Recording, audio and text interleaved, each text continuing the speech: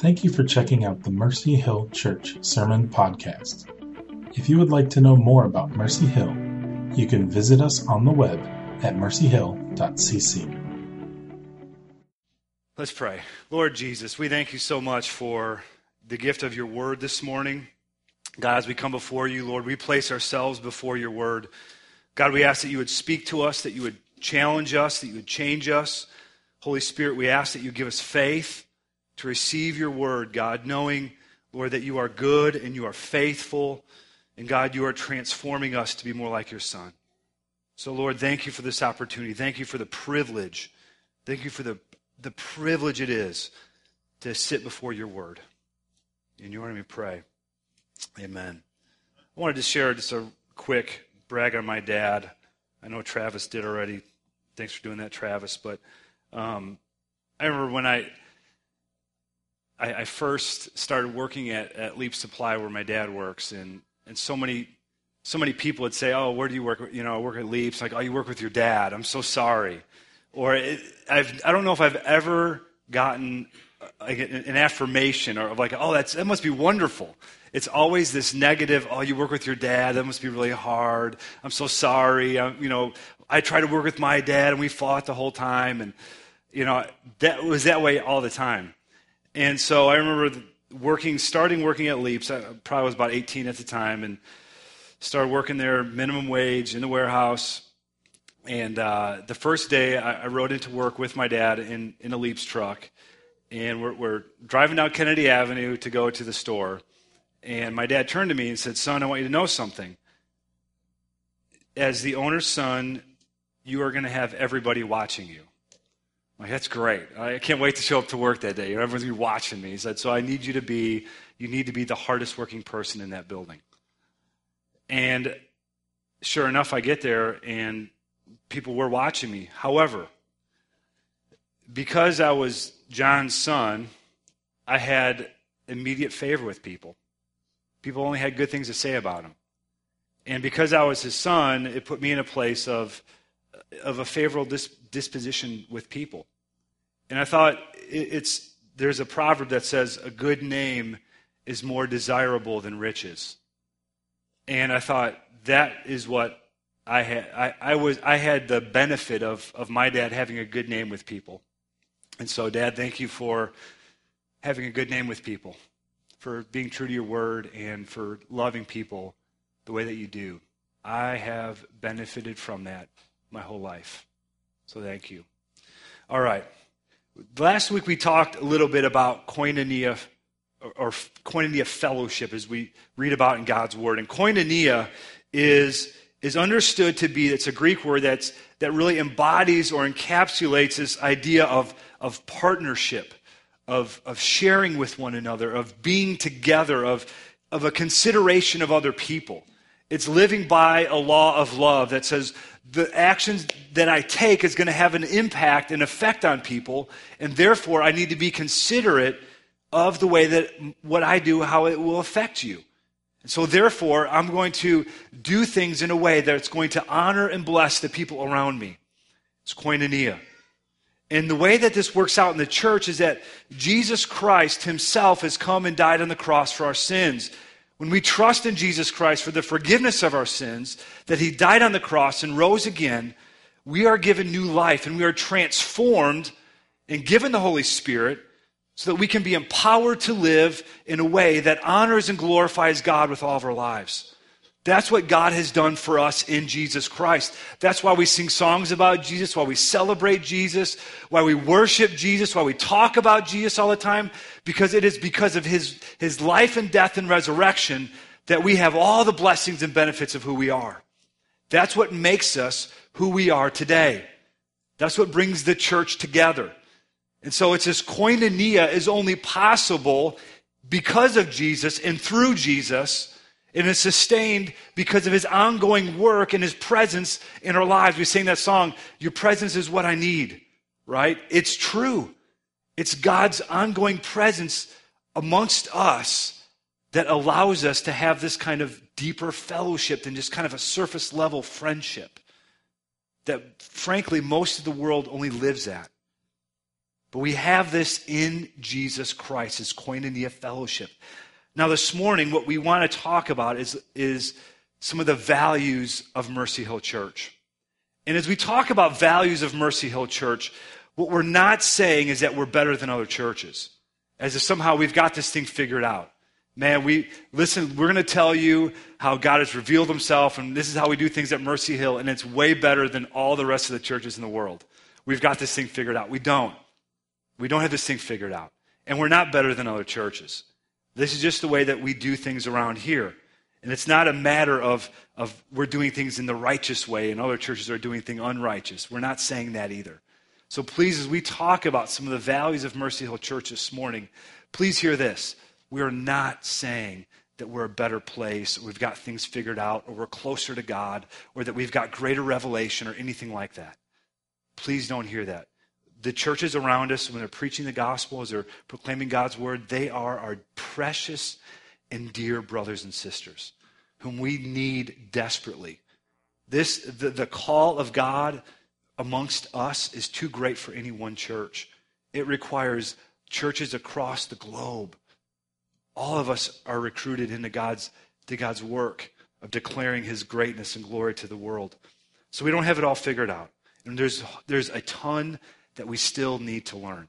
Okay, so we're starting at a place of, hey, this is just where we're at. Okay? So there's three things we want to look at this morning. First thing is this, that relationships are more important than results.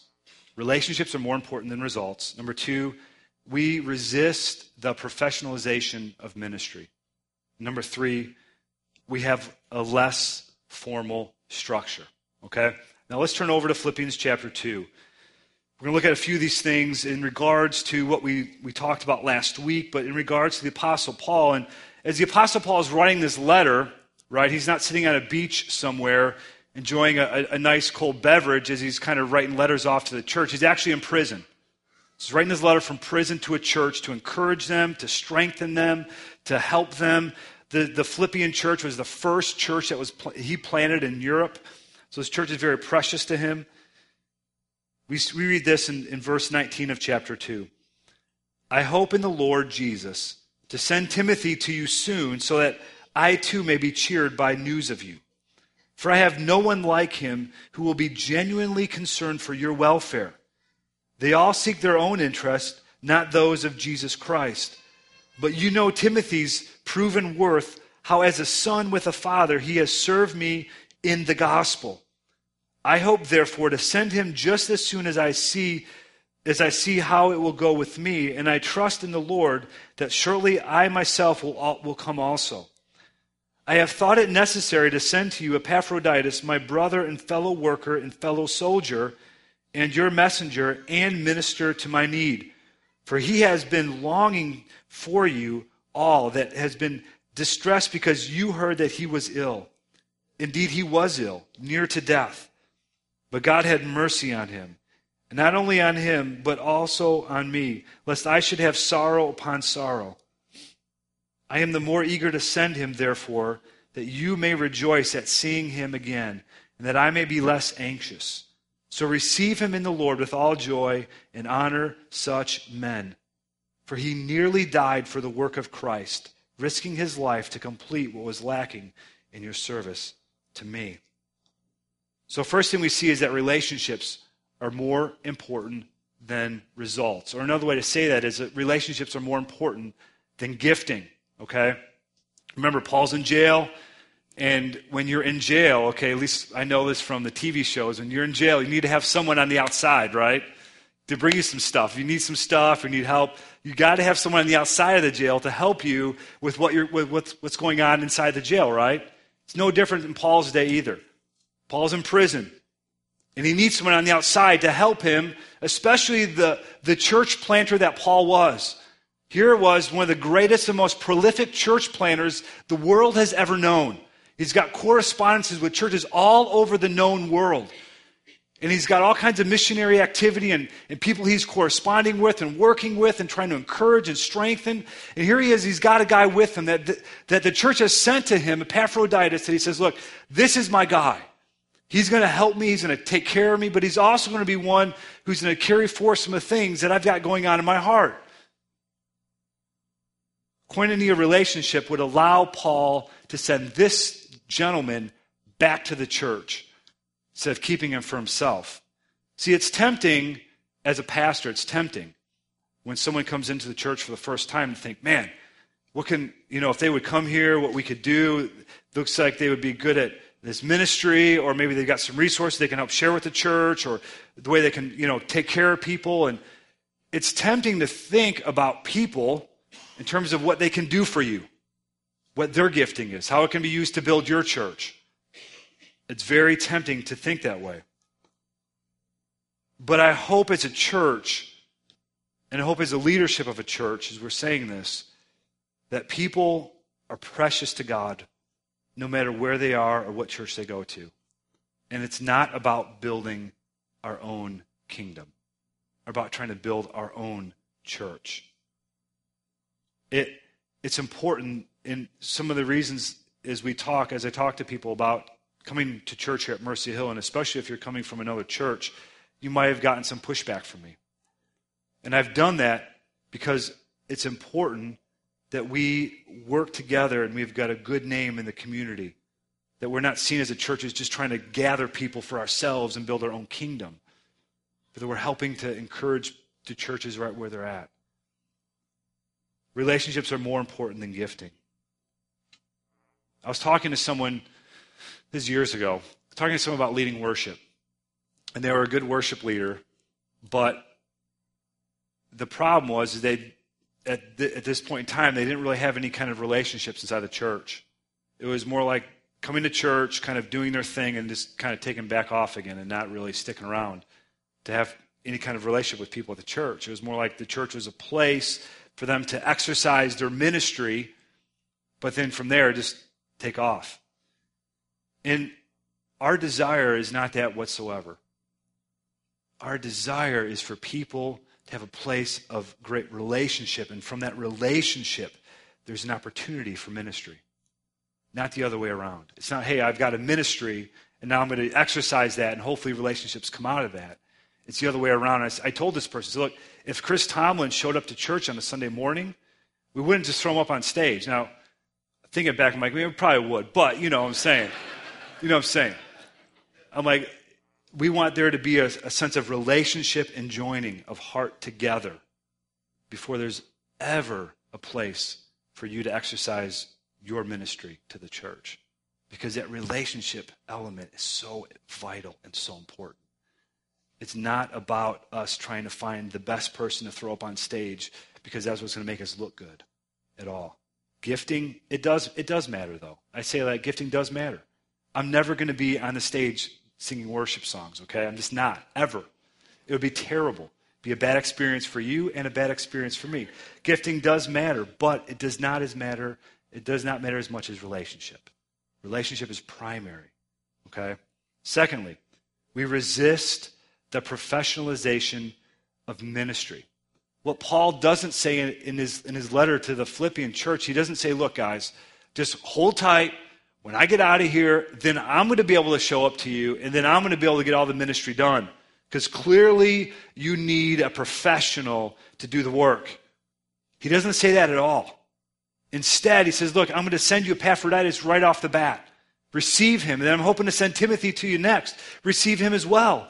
Timothy's going to be doing the work, and Epaphroditus will be doing the work, and we're going to have these guys who are probably young guys, inexperienced guys, but they're going to come to you to serve you and bless you and care for you.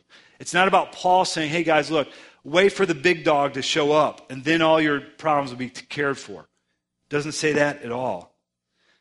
My wife has taken the time to teach our daughter Adeline, who's 11 years old, to do the laundry. And the strategy for maturity isn't just laziness on the part of the parents, right? Our strategy for training Adeline to be able to do some work around the house isn't so that finally we can do less work, right? Because as you know, teaching your children how to do some work around the house usually requires more work on your part, right? There's some cleanup that needs to be done afterwards. There's some things that need to be fixed after they've been broken a couple of times. You guys know what I'm talking about, right? But it's a part of saying, look, there's something intentional about what we're doing so that we can train our children or the church or whoever we are to grow in maturity. That's our desire, is to see the church mature and grow and be strengthened.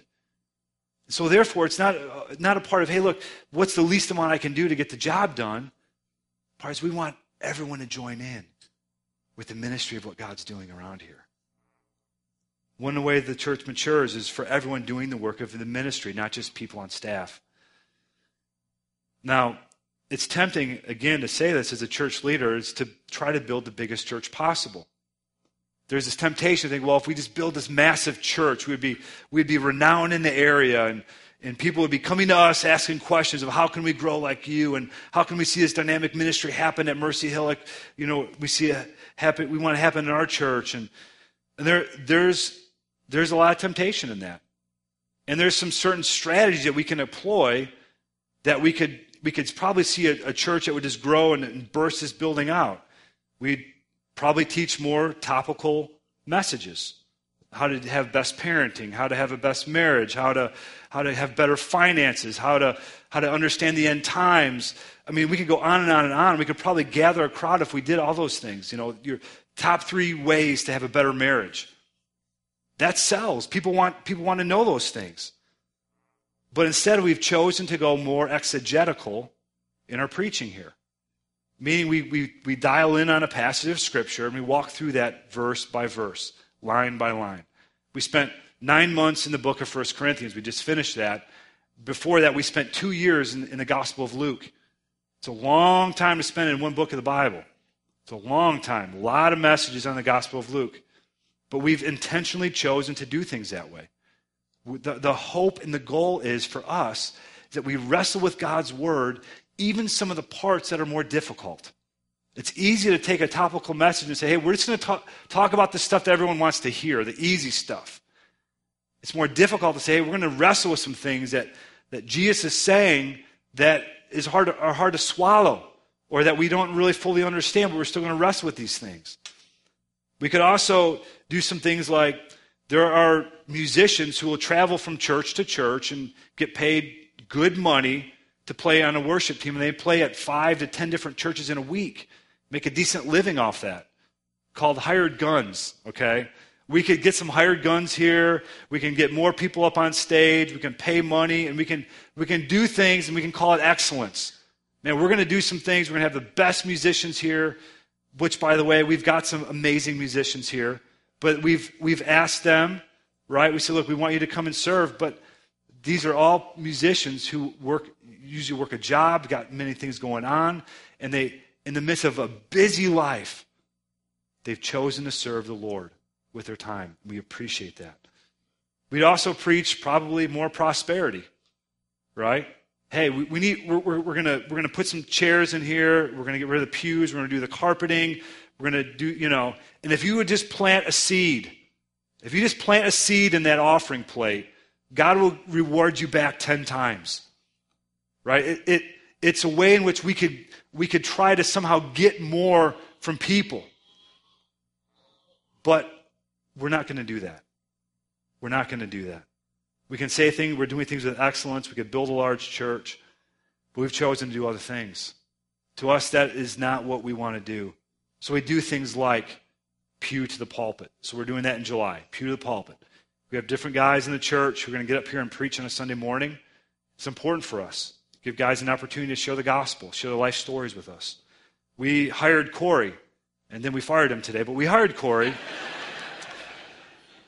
not just to worship for us, right? We hired Corey not just to worship for us, but so that he would help build and strengthen a team of people and a church in worship. We do all these things because we are not trying to make ministry only done by either paid staff or the professionals. We don't want that at all. This is a church where all hands on deck. We want all of us to come together and say, Lord, here's what we have. Use what little I have.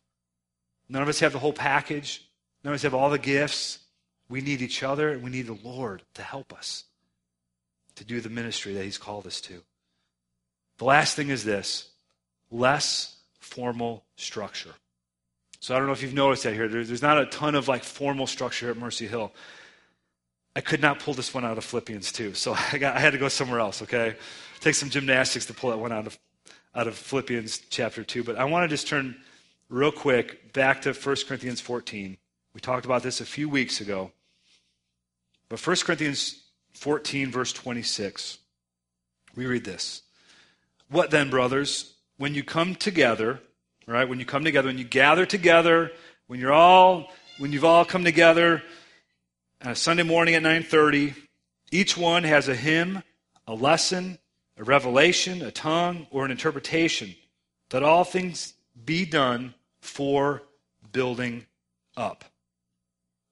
There is an expectation from the Apostle Paul and from all of us that when we gather together on a Sunday morning, that we would come ready to serve and to bless and to build each other up.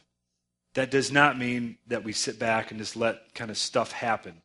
That somehow in the purposes of God, that we would, Lord Jesus, as I come to church this morning, Lord, I want to be a minister of your gospel.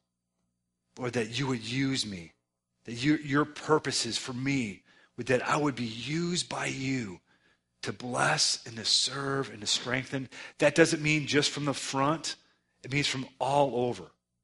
Whether it's in children's ministry, whether that's in just talking with people in the back, whether it's pouring someone a cup of coffee, all those things, that God would use us to be a blessing.